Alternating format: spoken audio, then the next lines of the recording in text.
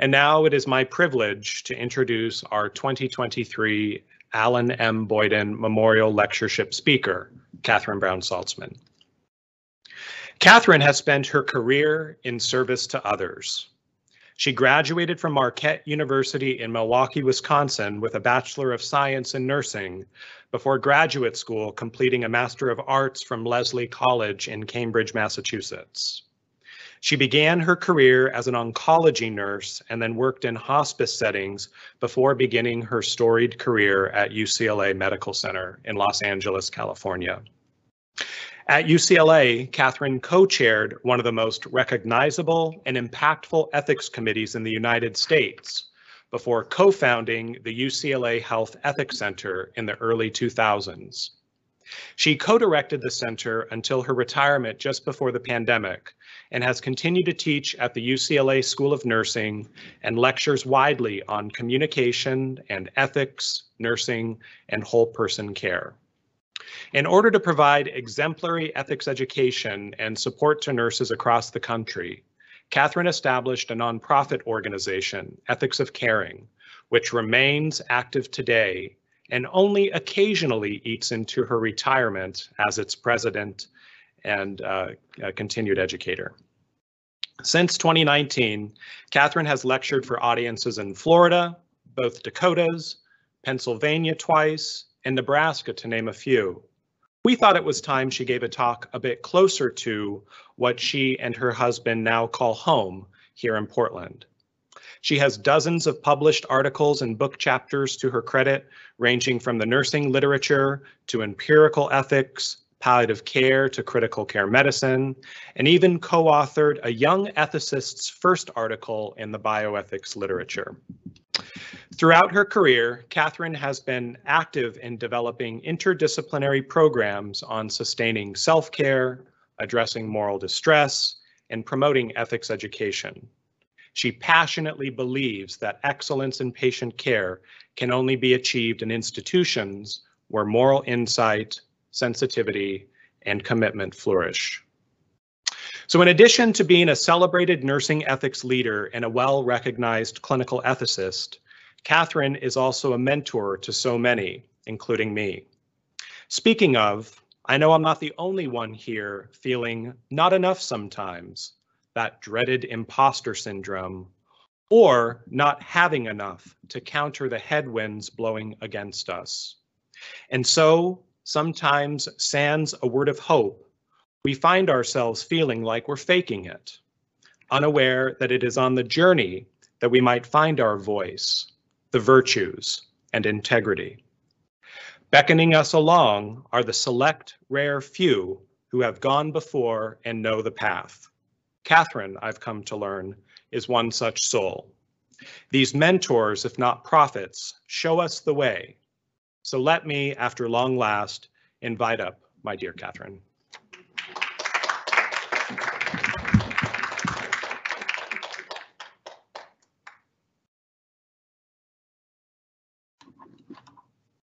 Wow. What can you say after an introduction like that? Thank you for being here today, those of you that are live. It truly helps when you're giving such a lecture to have an in-person audience. And thank you for those of you that are with us virtually today as well. I would love to, at least with our audience here, I'd love to know who you are. So just kind of call out to me, what field are you in? What do you do?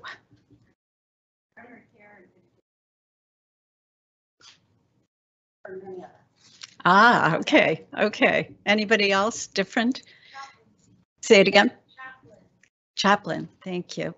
Great. Internal medicine. Great. Pediatric surgery. Wonderful. Well, lots of residents. Fabulous. Good. So when Kevin honored me with this invitation, and I began to think about what are some of the important topics, and how can we touch on the legacy of Alan Boyden, and hope really struck me that particularly during this time, right?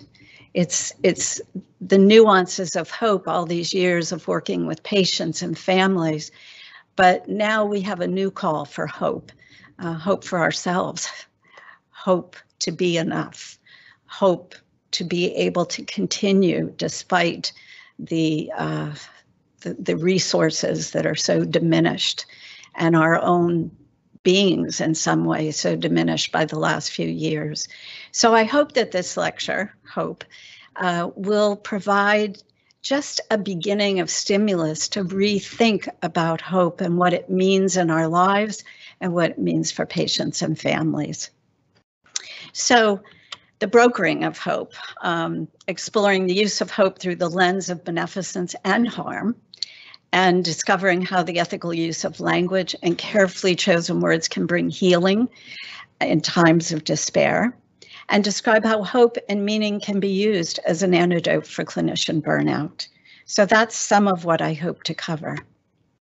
So simple definition, a belief that something you want will happen. A belief that something you will want will happen. Okay. How many times have you hoped for something and it didn't happen? And it didn't happen.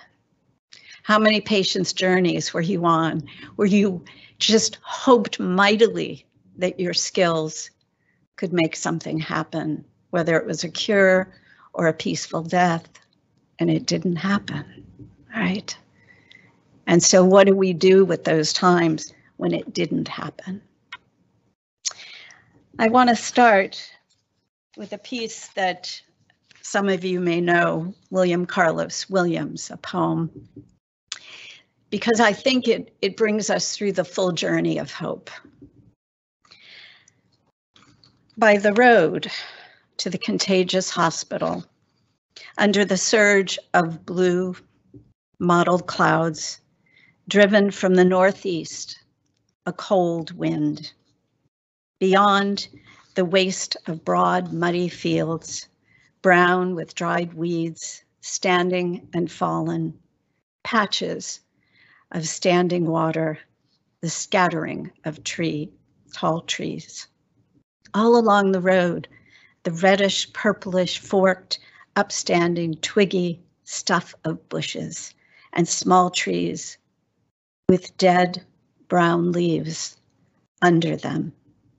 Leafless vines, lifeless in appearance, sluggish, dazed, spring approaches. They enter the new world naked, cold, uncertain of all, save that they enter. All about them, the cold, familiar wind. Now the grass, tomorrow the stiff curl of wild carrot leaf. One by one, objects are defined. It quickens, clarity, outline of leaf. But now the stark dignity of entrance. Still, the profound change has come upon them. Rooted, they grip down and begin to awaken.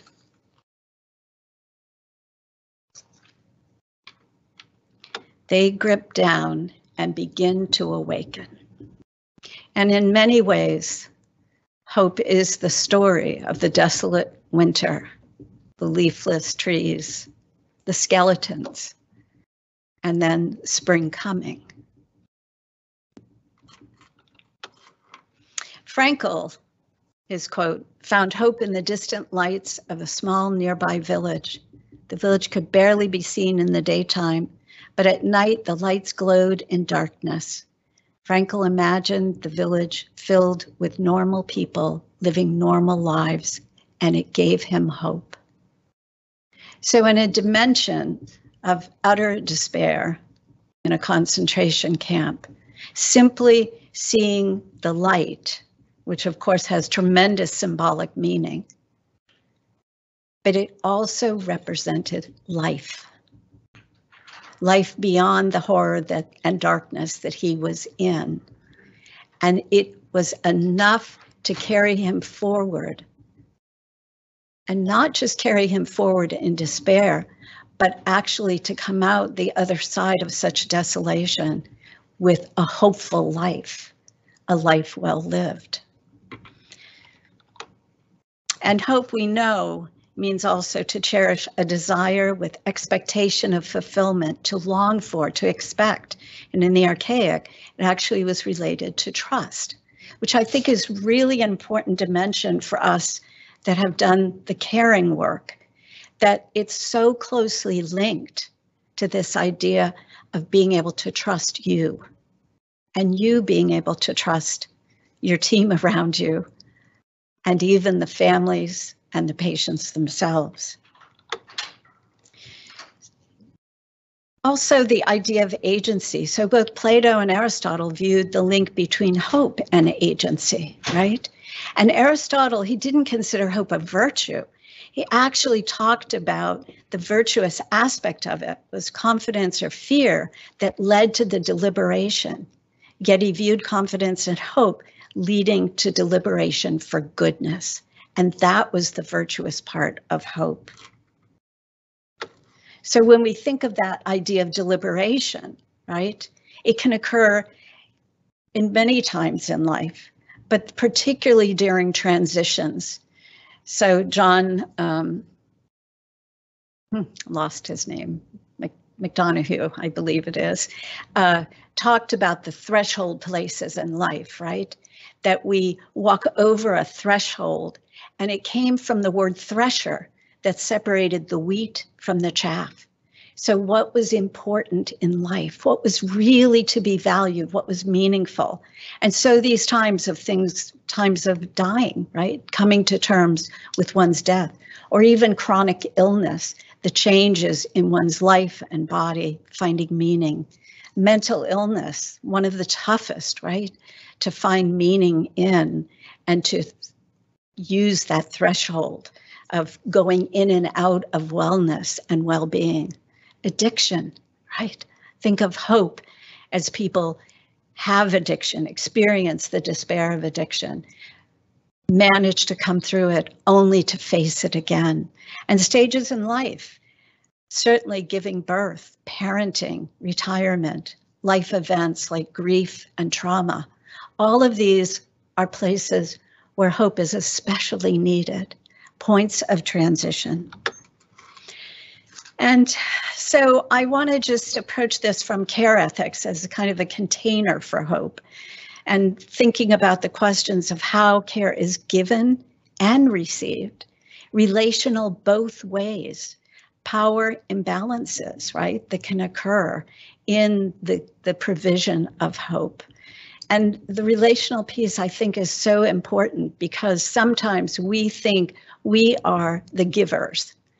But if we remember in a hopeful state that actually we are also receiving, especially from those patients that are themselves blossoming in whatever circumstances they are, they give us hope to carry on, to deepen our own wellspring, our own sense of hope of what can be.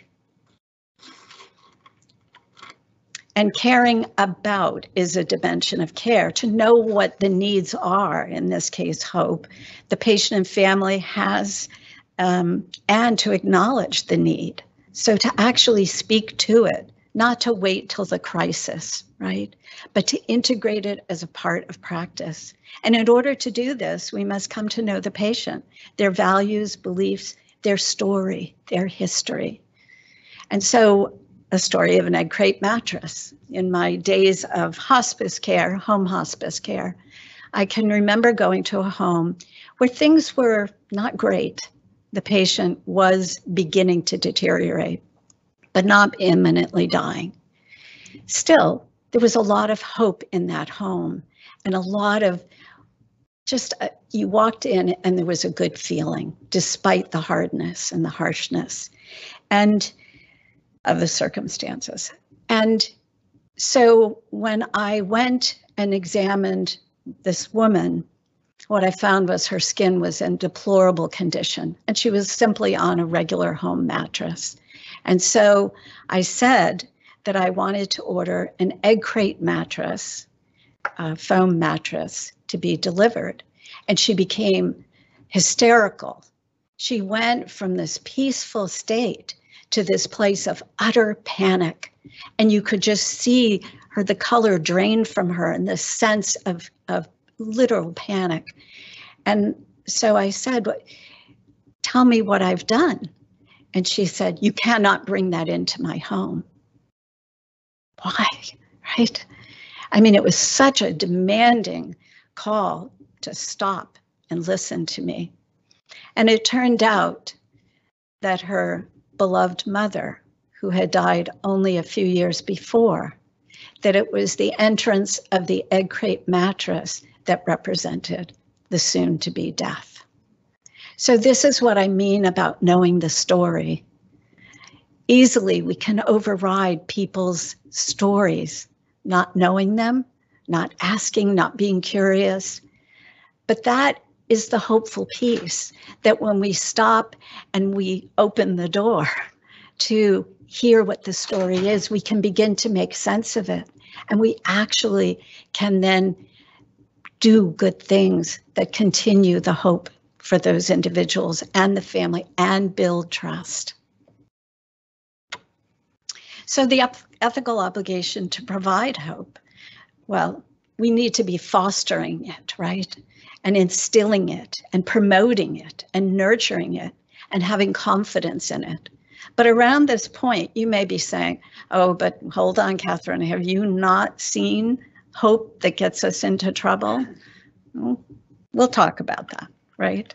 But still, even with that, we need to recognize that hope should be part of our everyday practice because it has psychological benefits. It has a placebo effect. It lengthens the prognosis often, and quality of life is clearly improved in people who have hope, focusing on the good and gratitude. Many, many aspects from the research that have shown that hope literally equals well-being. The psychological resource for coping, so enhancing participation in treatment. When one is hopeful about a treatment, then all of the bad side effects can kind of, I hear them, I've got informed consent, but I can put that aside and I can hope that I will be the one it doesn't happen to. And therefore I can engage and participate and welcome a treatment. It reminds me of guided imagery, the difference between someone going in for radiation treatment with, do you remember the crossbones and skull and, just all those symbols that we use so nonchalantly. And yet those families that were walking in and those patients and seeing that, what does it symbolize? How can we change that? How can we change it to the radiation, the power of radiation? This wonderful gift that we've been given, that we actually harness essentially the sun, right? And magnify it and create light in the human being, in the darkness of the body, to create healing, And even if there are side effects along the way, the body's great capacity to heal. When we speak that language to people, along with the informed consent, because informed consent is poetry and imagery as well. It's deadly, though. It's terrifying. It's frightening. So we are called to do this balancing. It also helps with dealing with pain or loss of functioning, right? Perhaps you've lost the ability to walk, whether it's because of paralysis or because of weakness. What can you do? Reminds me of a nurse who came to a healing retreat, the Circle of Caring, that I had the privilege of doing for 30 years. And she walked away from that retreat and she went to her patient's bedside, who she had been despairing about in the ICU, who was just, should have been getting better, but wasn't. The patient was a conductor. And she walked in the room that morning after the weekend retreat, and she put music on that this patient loved. And she said to the patient, who was not moving at all, let's conduct this together. Show me how. And the woman raised her hands. And what happens when we raise our hands? our rib cage expands, and suddenly we take a deeper breath and we begin to move. Movement forward out of being stuck. That's hope. Are we doing this in healthcare? No, we have I see a resident, right? Are you a resident? You just shook your head, no. No, you're not a resident. No, tell me who you are. A nurse. Thank you. Yeah, we're not doing this in healthcare because we have our nose to the grindstone, because we're overwhelmed with the efficiency model of business, because we are not reminded every day how to serve, but to serve joyfully, right? That's the hope. To aid in the process of redefining oneself. We know that that's what hope does. So even when circumstances are really tough, if we have hope, we can shift a bit and think about ourselves a little differently. Quality of life, so improved relationships with others, decreased sense of despair and depression, increased sense of self, even if I'm losing things, increased sense of self, and feelings of control. Feelings, if I can hope, I can control a bit of this as things are falling apart. So what fosters hope? Well, interconnectedness with others is most often associated with hope. Conversely, isolation was a threat to hope. And this is from Nouwen's The Wounded Healer, Nouwen. So when we think about this, we know from the sciences now how troubling it is when people are in isolation. It affects health, right? We know the studies that are showing loneliness, what that does to people. And so I would say that this is both important for you and your colleagues, you and your teams, you and your administrators, you and all the interplaying actions. But it's also important when we look at our patients who are the most isolated. They are going to need an extra immunization of connectedness in order to get to hope and wellness. Compassionate presence. The heart breaks to see suffering and grief. We all know this only too well.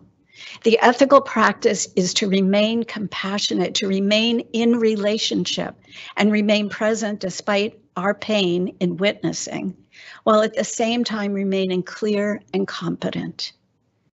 Compassionate presence. That's what we're called to do. And sometimes what we do is we put up the barrier. We think, I cannot see this. I cannot take this. I'm done. I've seen enough. I'm used up. But if we can lower that and honor compassionate presence, that doesn't mean absorbing another's pain. It doesn't mean sucking in their pain and holding it within your soul or your body. It means finding ways to do that reflective process, to do literally body scanning as you're witnessing the suffering. How do I witness it and not hunch my shoulders, clench my teeth, or knot my fist? How do I stay in that place of neutrality? I am witnessing and you see it in my eyes and you know that I am there with you. But I do not have to take your pain in physically and hold it. I can keep it out here. That's a radical shift in this being able to do this work in ways that you stay whole and welcoming even of the suffering. And the nature of hope is really about resiliency and capacity to coexist with the suffering. And that is both for us and our patients and their families. This is a Paul Klee piece that he did, this remarkable art. And I was at the museum in Switzerland, and prior to his death, he had a terrible chronic illness, and his art changed pretty radically. So if you ever have a chance to look at his art in terms of the dimension of chronic illness, it's pretty powerful, his art of the last few years. And the ambiguity of hope. So wandering hope brings help to many men, but others she tricks. Others she tricks. And so we know, this is what I was speaking to, that there's hope, and then there's hope that is not so helpful, that can actually be destructive. So hope is harm, false hope. We know this well, right? The patient who, even when you're doing informed consent, can only hear the hopeful. Even when you're informing of the future and what it may look like, disregards anything that you say and is like, I'm going to beat it, I'm going to do this, I'm going to do that, without that wonderful balancing that we need for people to be able to make good decisions, right? Hope that leads to inappropriate treatment, harmful treatment, right? So those patients that are now, whether because of accident or disease, are at the end of their lives and not able to move into that place of coming to, through the process, to a peaceful place, and demanding that adamant kind of demanding, you will do everything. And even when you use the language, we have done everything, absolute denial. And hope that is brutalized, right? So we sometimes brutalize hope in trying to get people to move along, to get them to recognize their prognosis or where they are, or to get them to agree to treatment. We can go in and beat people over the head trying to take that hope away, and we brutalize them. So finding ways to do it with gentle, compassionate presence and skill. So findings of early indicators and ethical conflicts. This is research that I had done with my colleague Carol Pavlish over the years, where we were really looking at beginning to understand what were the ethical issues. Were there early indicators that we could then actually essentially assess and score, and then lead to how do we do this better? What interventions can we do that will help so we don't come to ethical conflict, right? We can come to ethical disagreement and discussion, but not the conflict. And so here we see that actually it surprised me that signs of unrealistic expectations was actually just around 9%. But indications of patient suffering was 25%. So it's an interesting piece because actually they are opposite each other.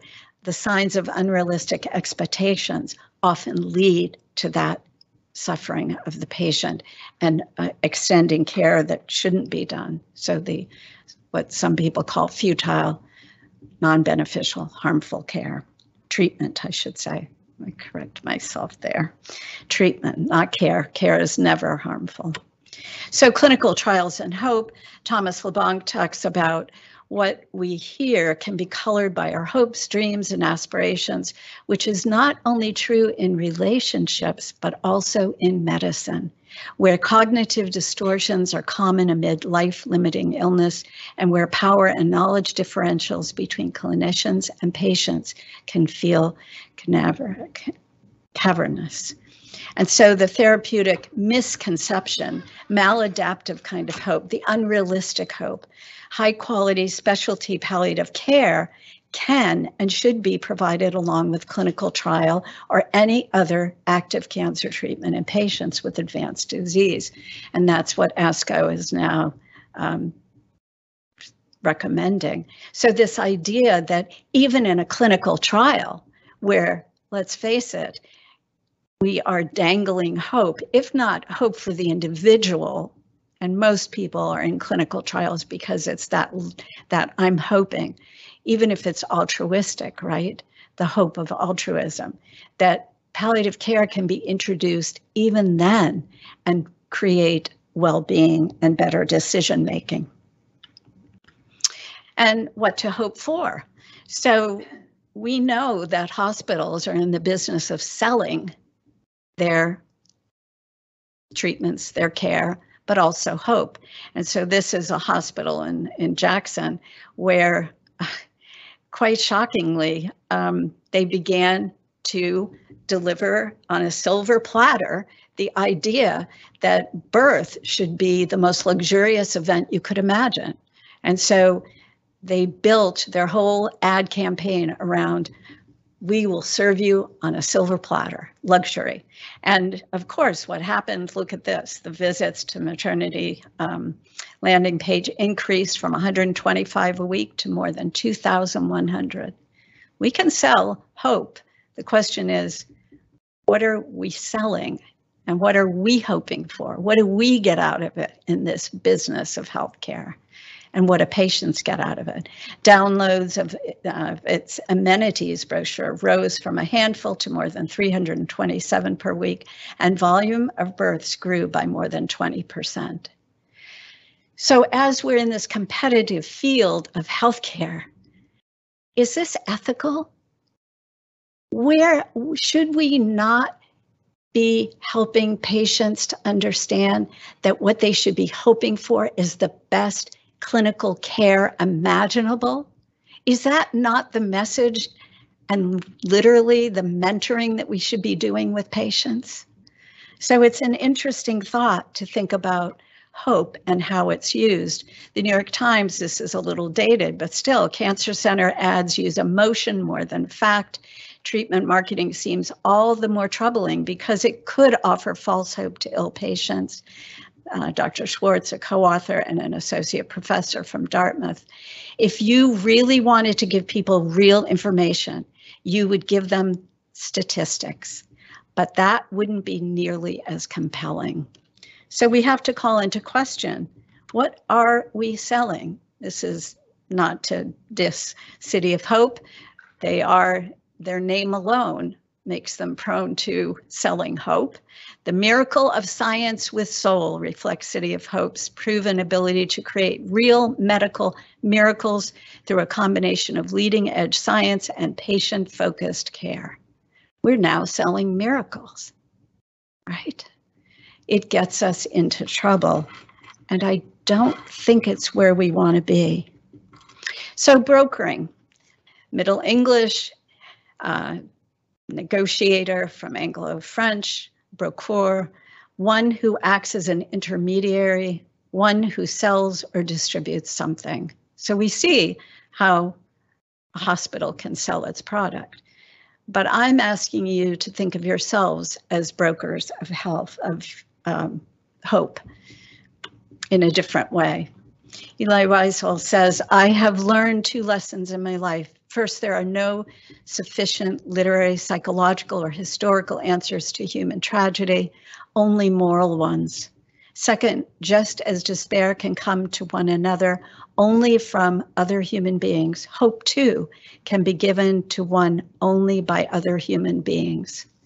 I would add that I think spiritually, whatever your beliefs are, that I would add that perhaps there's a spiritual dimension to that, that we reach up and gather hope from God or the universe or nature or whatever, and then transcend that into and transform it to our patients.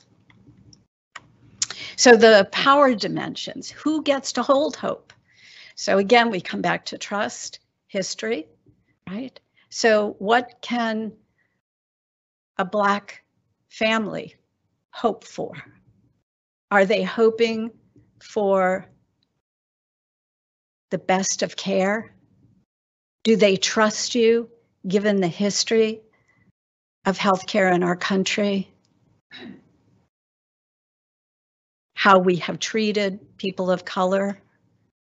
What does that mean in terms of hope? Am I hoping you just won't harm me? Am I hoping that in the powerful book, Organ Thieves, that in the rush to transplant be the institution that gets heart transplants out there in the world, in the marketplace? Am I hoping that you won't steal my organ my heart because I'm a Black man. What can I hope for, given the inequities, the race issues, the gender issues, the religious issues, the gender issue? So there is a man who comes in for cardiac surgery, pretty risky. He and his wife have a long discussion before he goes into surgery. He says, look, I'm doing this. I'm going to Las Vegas. It's the lottery. But please, for God's sakes, if things don't go well, let me go. And things didn't go well. It was a disaster right from the start. The outcome was hideous. But of course, it's incredibly difficult as a surgeon to face that. And of course, there is hope that somehow, the miracle will happen. We'll get beyond this. There'll be some quality of life here. And so the conflict begins, in this case, between the surgeon who has all the hope and the wife who has the knowledge of what her husband wanted and the hope to actually represent him and his wishes. Who had the power there?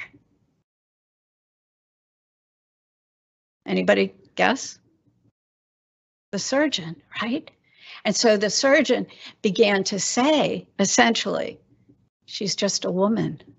She's just the wife. What does she know? We shouldn't be listening to her. Maybe she has ulterior motives. All these questions that came up that were really about gender and power. And who was she to take his life away? Even though they had had conversations. So, and then of course, religious traditions as well. Those values, core values that we all carry that then come into the play of whose hope, whose values, whose understanding. Oncologists, again, this is very dated, but I think it's still true. Hope was found to be provided primarily through offering treatments and projecting future advances and potential treatments. And that makes sense. That's appropriate in a sense, right? As long as it is tempered, because in this situation, what it is only hope for a cure, as opposed to the other hopes, that the hope that we buy time, not just for the next potential treatment, that can be part of the conversation, but we buy time for you to enjoy life. That we do it in a way that, yes, there'll be side effects, but that we don't crush you when we know we can't cure you, right? And not leaving other hopes behind. Choreographed hope. So this really requires responsiveness and attentiveness as a feedback loop. This is from Tronto's work. And I think, you know, that's so easy to say. And then I think about the environments that we've all worked in. Now, don't stop, don't reflect, don't think, automatic, habituated behavior, because we got to get from here to there, just like you get to work every morning. You go on autopilot and you just arrive. You don't even know how you did it, unless, like this morning, you looked up and saw the beautiful snow in the trees. Did you miss it? Did you miss it? When you were driving, did you take it in? Did you store it up like the squirrel facing winter, knowing you were coming into this with all its demands? Did you take that beautiful filtering of snow that last night you may have been worried about, how the hell am I going to get to work? And did you look at it and just go, oh, amazing. Responsiveness and attentiveness does not come naturally in efficient environments. You have to make it happen. Fulfilling hope versus understanding the patient's needs, concerns, and fears. You cannot fulfill hope with beneficence unless you really come to understand and know your patient. And you know, it doesn't take hours. That's the powerful piece to this. if you walk in and clear your agenda and you use the door as the threshold that you walk into that room, and you are intentional and you say to yourself, I have time. I have time. I am going to show up here fully present. And in that space, the patient connects, the patient trusts, and the patient is willing then to engage in the dance. And when is hope addressed? Again, only in crisis? Is it dangled only in crisis? Is it dangled only at the beginning? Or is it used again with beneficence, right from the beginning, right to the end? Maladaptive kind of hope or unrealistic hope at the end of life, high quality specialty palliative care can and should be provided, right? So we talked about that, and that in terms of decision making, right from the start. So the many expressions of the dance, the clinician and patient, one-on-one, right? How do we do that dance with each other? What happens when we stumble or trip over each other? Do we ask for forgiveness? Do we say we're sorry? Do we sometimes even admit, I don't have the words right now. I don't know what to do right now. I see you're hurting. I see your despair. I am here for you. Clinician, team, and family is a whole nother level of orchestrating and choreographing hope, because you have more players. So let's just think about the ICU patient who is not doing well. And the more players that you have walking in that room with different perspectives and views about prognosis and uncertainty, the more complicated that dance is going to become. But if you choreograph it, which takes time, upfront time or downstream time, right? Which do you want? You're going to spend it either way. But if you do it up front and you orchestrate that team and you make the meeting happen before the meeting happens with the patient or family, there is hope that actually you will come across with the choreographed, beautiful dance, which still may not work so well, by the way. You can be perfectly in rhythm and in tune as a team and go in and face a situation where no matter how many magic wands you had, you're going to walk out with this sense a little hopeless, right? But you still go back and do the dance again. And then institution and community, we're doing that dance all the time. We may not recognize it. Every patient that we take care of goes out into the community with a story. And they do a dance in the community about trust, about horrors, right? About good care, about I didn't understand. I'm so angry. So that dance is always happening one-on-one with each individual patient or family as they leave us, or with the institution in terms of the community itself, whether it's advertising or how insightful they're being about the needs of the community, not just profit, right? What does the community need from us, and how can we broker it? How can we make that happen? Reminds me of gang violence, where a hospital decided that it had to stop. The shootings had to stop. And what they began to do was literally broker at the bedside, bringing in gang members to talk about forgiveness, mentoring and role modeling. And the rate of shootings went down in that community. But we don't always think about that as healthcare, do we? But prevention, right? Again, it takes time, it takes energy, it takes creativity, it takes insight. But if we can get there, holy smokes, right?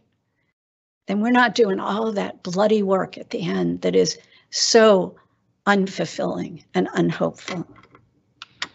So direction, when a man does not know what harbor he is making for, no wind is the right wind. So that's really, again, attentiveness, knowing as you cross that threshold, why am I here? What is my goal? How can I be the healer that I signed up for a long time ago, that you may have even forgotten who you entered this vocation, how you entered this vocation, what your hopes were. So really being attentive to what is the harbor, what is the compass. Non-helpful things like this is from patients, doctor appearing to be nervous or uncomfortable, giving the prognosis to the family first, use of euphemisms, avoiding talking about the cancer and only discussing treatment, giving good news first and then bad news. So again, this is oncology, but I think it goes across everything, right? Helpful, being offered the most up-to-date treatment, obviously, right? The oncologist appearing to know all there is to know about the patient's cancer. Occasional use of humor, right? That makes sense, because what does humor bring into the dance, right? Humanity. It brings, you are a person and I am a person, and we can laugh and joke together, even in the worst of times, appropriately. And being told that the pain will be controlled, and being told all treatment options, trust. Every time life asks us to give up a desire, to change our direction or redefine our goals, every time we lose a friend, break a relationship, or start a new plan, we are invited to widen our perspectives and to touch under the superficial weaves of our daily lives, deeper currents of hope. And if I were going to wish for anything for all of you today, those that are here with me and those out in the virtual, I would ask that you take the hardest of moments for you, those really trying, dark moments, when you have an opportunity to ask yourself, what's under this? What is under this? What am I being called to do? How am I being called to respond? What are the possibilities? How can I be the creator of ways of doing this differently? And how can I maintain my hope for it?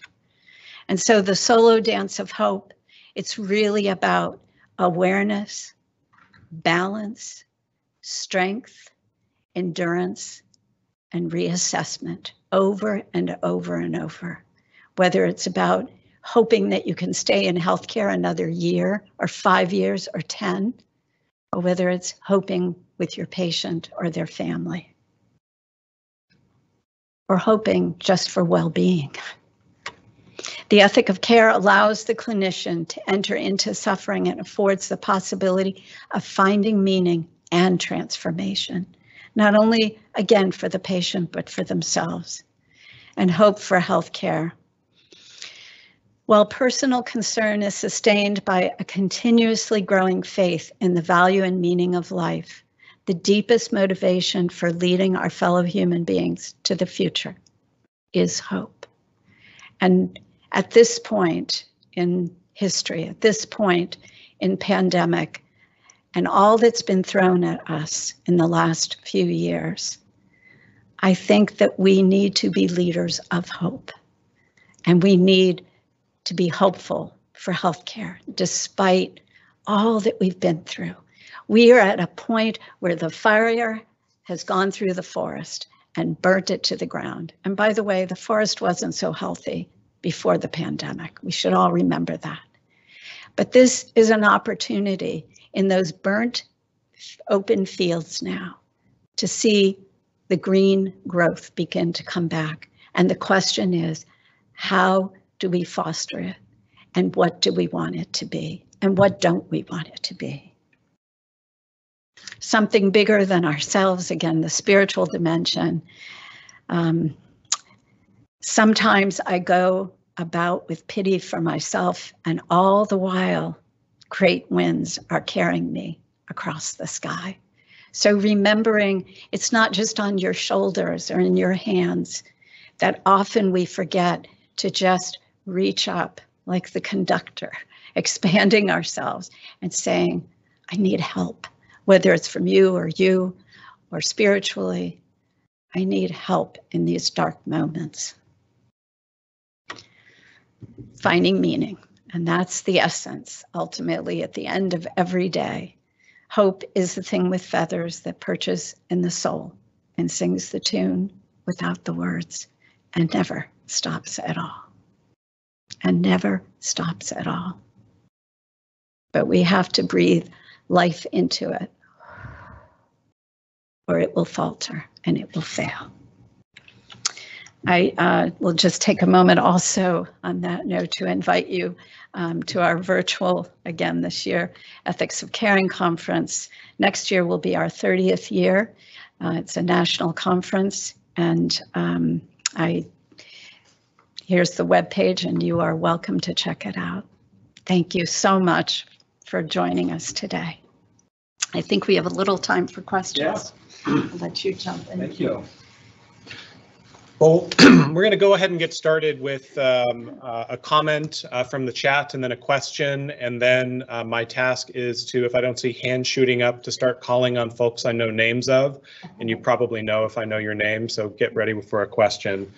So, we have a comment here. My favorite quote from Sister Karen Dufault, hope is constant, but what we and our patients hope for changes.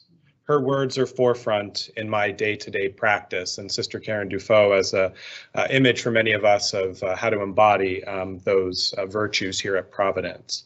The question that got a couple of upvotes here, as a bedside nurse, I often find that if a patient passes away, that I have failed in some way.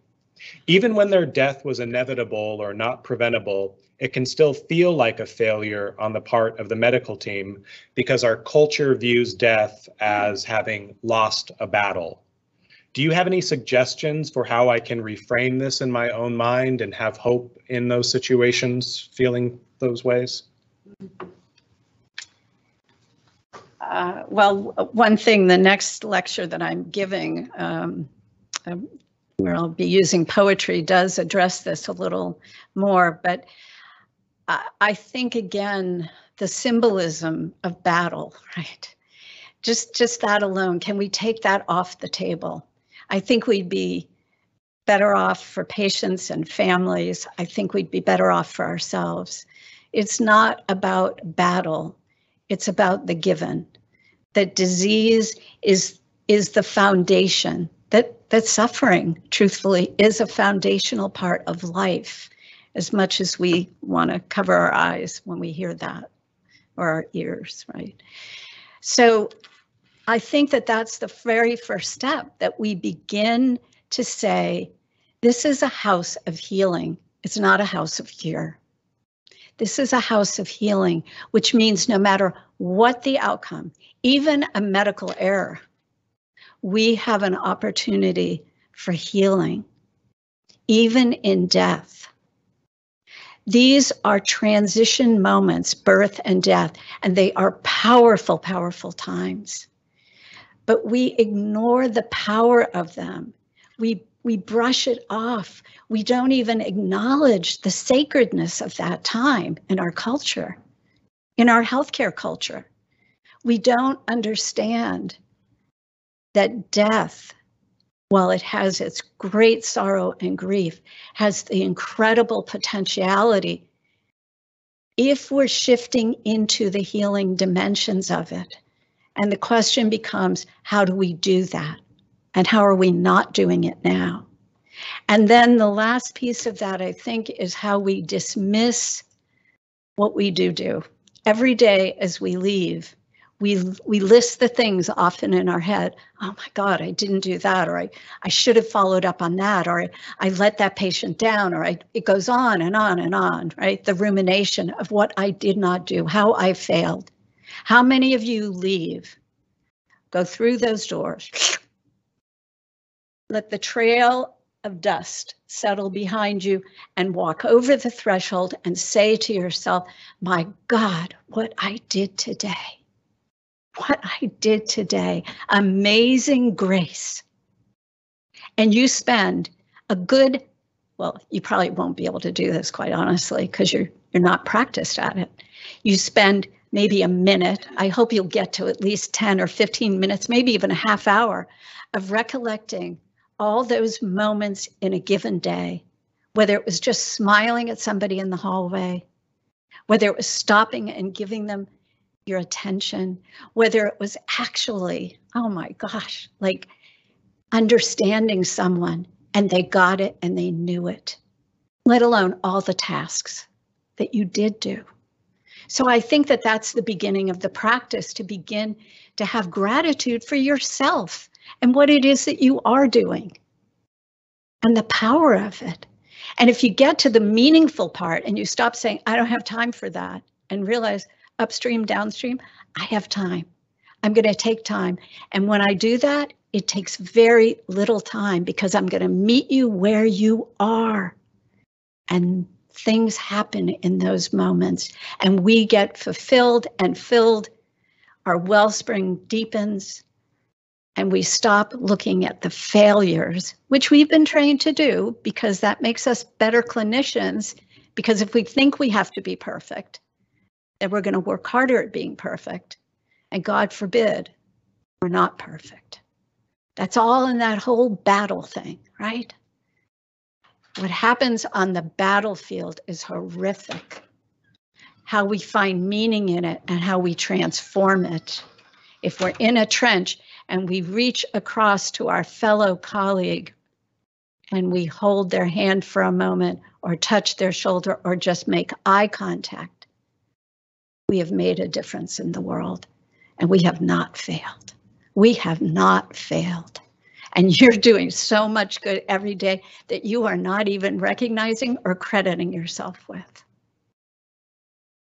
1 minute today, when you leave the building,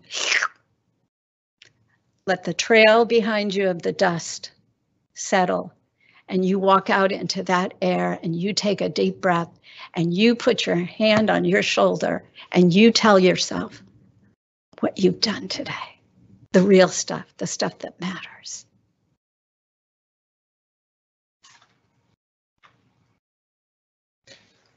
How about a last question?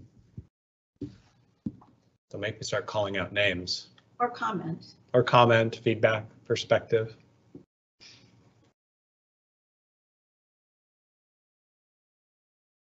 Well, I see a few residents in the back, and if you're at all like me, when I think back to my training, not in internal medicine, not in as a clinician, but as an ethicist, I would often find a juxtaposition between heading up to have a goals of care conversation, joining a team on a really difficult case, and the gift shop, and seeing those sometimes militaristic metaphors about, curing at all costs. And I wonder for our trainees, how do you initially respond to this invitation to think about hope?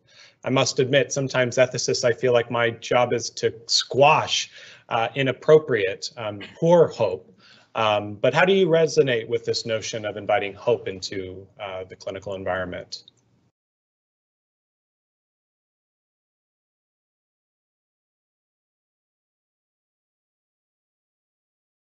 In my training, it was something that, as was discussed, the patients that you feel are that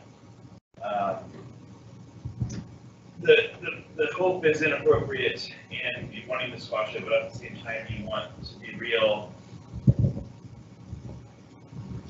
Sorry, so I was saying in my training, these patients who their family and them have these hopes that are inappropriate, and you want them as a human being to be true. You want them to pull through, but then you have that juxtaposition, as you mentioned, that you want to be the clinician for them. You want to tell them how it actually is, kind of speaking to those ads of the statistics and facts, and you don't want to give them false hope, but then the human side of you wants them to have that hope, and trying to fight that is tough.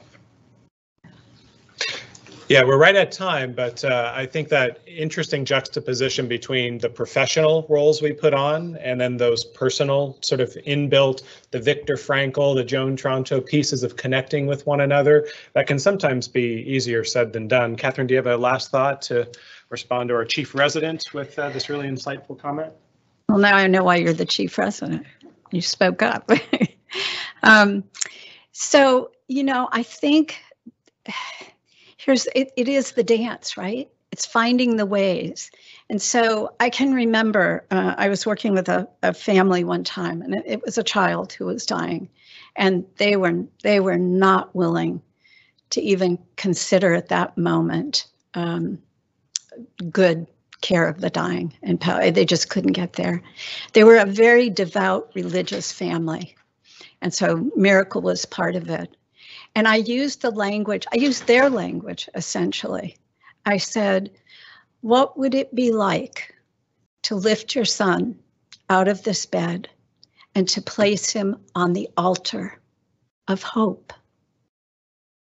and ask for God's blessings upon him, and then being willing to accept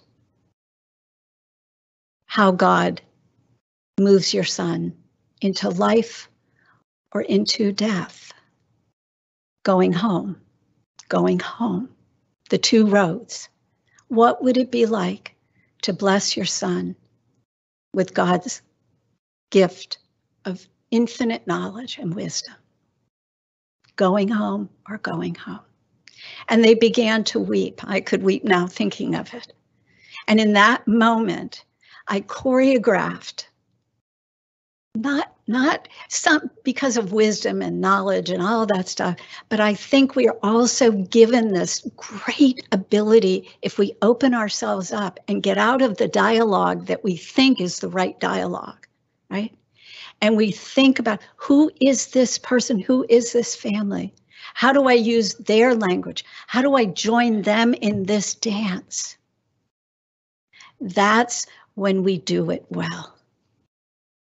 And they made that child a no code after the weeping. I don't think anything else could have brought them to that moment. And I am only grateful in my language that God blessed me with that wisdom and those words in that moment. But again, we have to be attentive to do that. If we're on an agenda and a schedule and we got to get this done, I got to get this family, right? It's not going to happen. If I cross the threshold, I always say a blessing before I cross these thresholds. When I was doing consulting, oh man, did I ask for a blessing of wisdom, right? If I cross the threshold with intention of doing good, almost always I will leave that room, even if it's still conflict and disagreement, with the other feeling respected, served, loved, honored. And that's the good outcome, even if we still end up having to provide non-beneficial, harmful treatment until ethics gets involved or whatever else is involved. And ultimately, maybe in our eyes, we fail because we end up with a disastrous code and a person dying in a horrible way. Still, what happened in those moments is real and is carried generationally forever in the hearts and minds of those that we've been with. I don't know if that helps, but I hope it does. Well, may we all take a word of hope with us, and would you help me thank Catherine for being our Grand Round speaker. And happy Valentine's Day. What a great day to do a lecture like this. Enjoy and be well. That was great. Really? It was. Thank you for that very inspirational, very moving. Oh. Thank you. Really appreciate it. Stephen. I'm the wheelchair medicine here with the Red Methodist. Thank you. Really appreciate it. Oh, Thanks for being here, Dr. Fair. Yep. glad you were here. And thank you for coming out. Be well. You too.